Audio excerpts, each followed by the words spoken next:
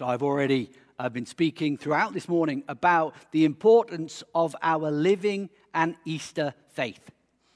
That life, as I spoke on last week when we looked at the beginning of Mark's Gospel, is one of repentance and belief. And that's the same right here as we get to the end of Mark's Gospel. The message doesn't change. We're all called to live into that truth, that Jesus Christ is the Son of God, raised from the dead on the third day. The tomb is empty. Look where he laid. He is no longer there. He has gone ahead of you. As we just heard from Pastor Karen, the women who came to the tomb on that first Easter morning, they were worried about how they may move that stone that was covering the entrance. But when they got there, they saw that the stone had already been moved.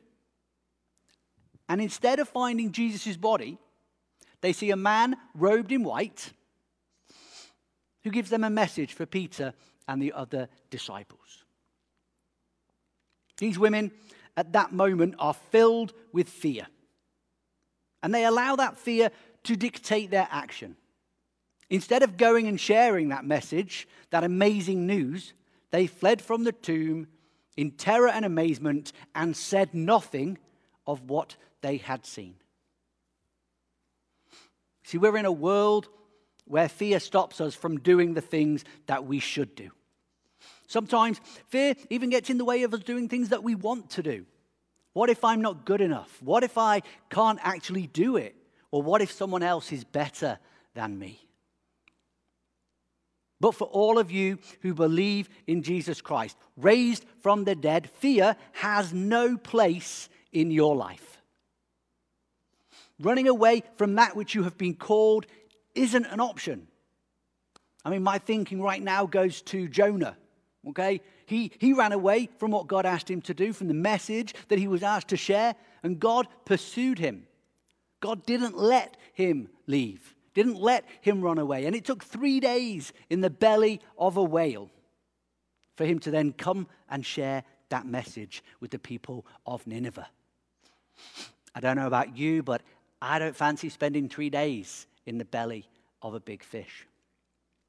I want to follow and obey God's word now, today. We all have a reaction to the things that we find ourselves doing. I can find myself at times, in the time of a struggle, I might be covered in goosebumps. In the time of a battle, I might be hot under the collar, blood boiling, finding myself angry at whatever is happening. And when it comes to doing the things that God wants us to do, God calls us to do, these bring about things of struggle, times of battle, moments of dispute.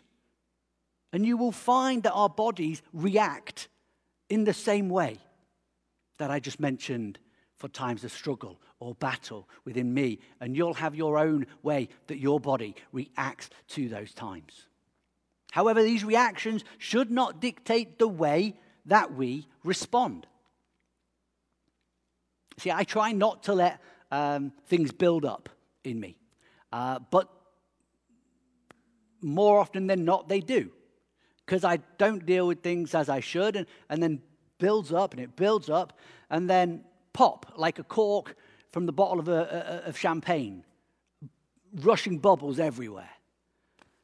The only difference is that after I have foamed, the sweet taste of champagne is not there in my mouth.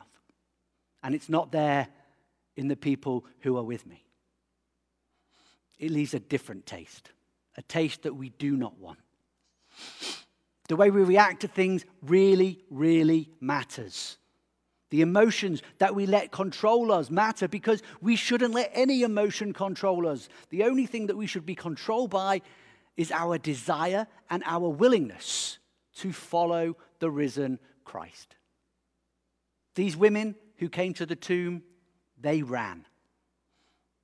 But let's give them some credit because they saw sense. The terror that they felt, the fear that gripped them was overcome as the amazement grew and overtook those feelings. They were the first evangelists.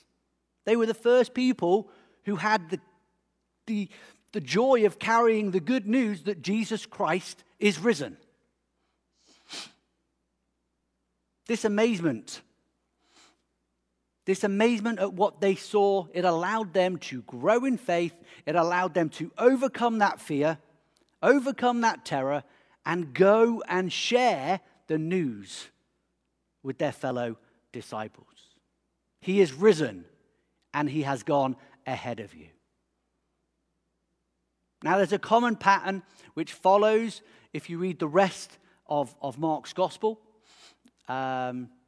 which isn't in all transcripts, but it is in some, and so we have it in our Bible with a kind of an added note.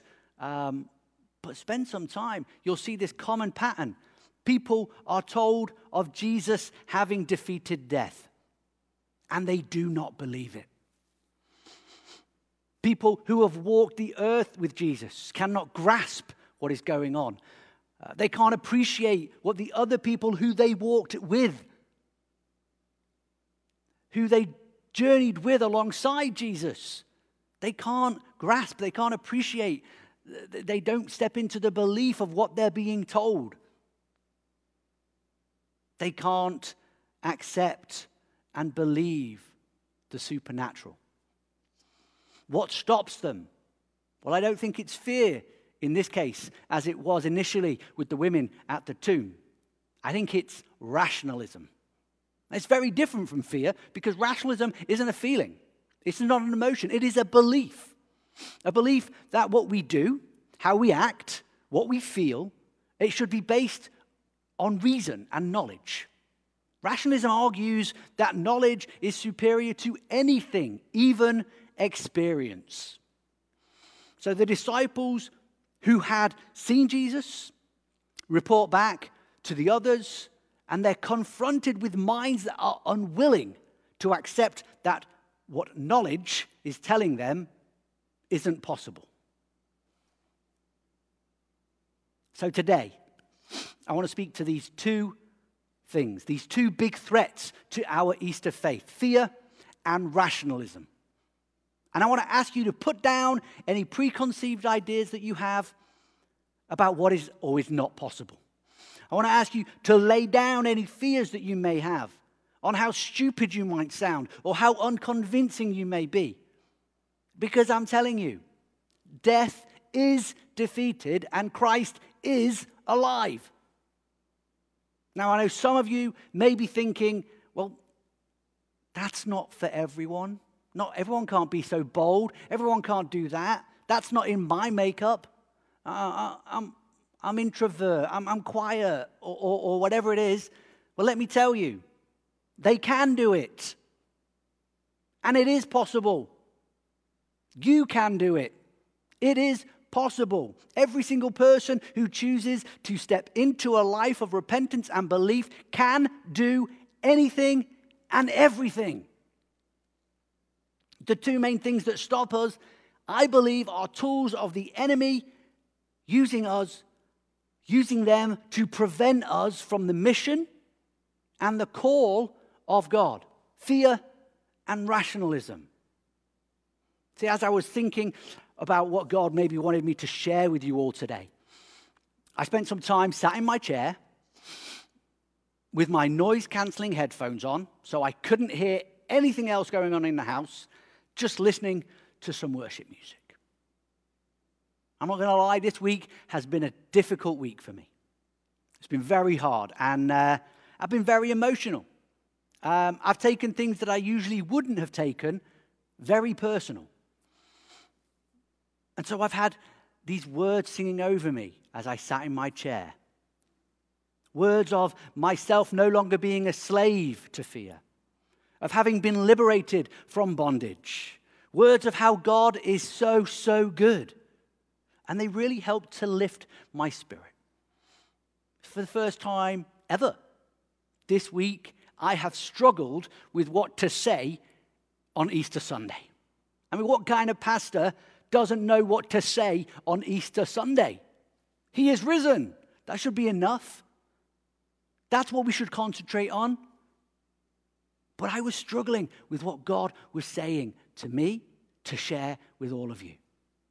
But as I dug into it, I really truly felt with this worship music and the lifting of my spirit blessed. I felt healed. I felt restored and made new. And I believe fully that God is calling me to invite you all to go through that same process. Letting go of the fear is not easy. I know. But it's something that we have got to do. It's something that you have got to do in order to step into the calling that God has for you. To disagree with the Western thought of rationalism is also not easy, but it's even harder to walk on the other side of that line. But that is where God is calling us to walk. That is where God wants us to be. And by God, that's where I want to be, and I want all of you to be with me. Believe in the good news. Jesus Christ has died. Jesus Christ is risen, and Jesus Christ will come again. The first part of that declaration, it's easy for people to accept. There's many people who will not disagree that Jesus lived. But they will not accept him as the Messiah. They will not accept him or declare him as their Lord and Savior, just a historical figure.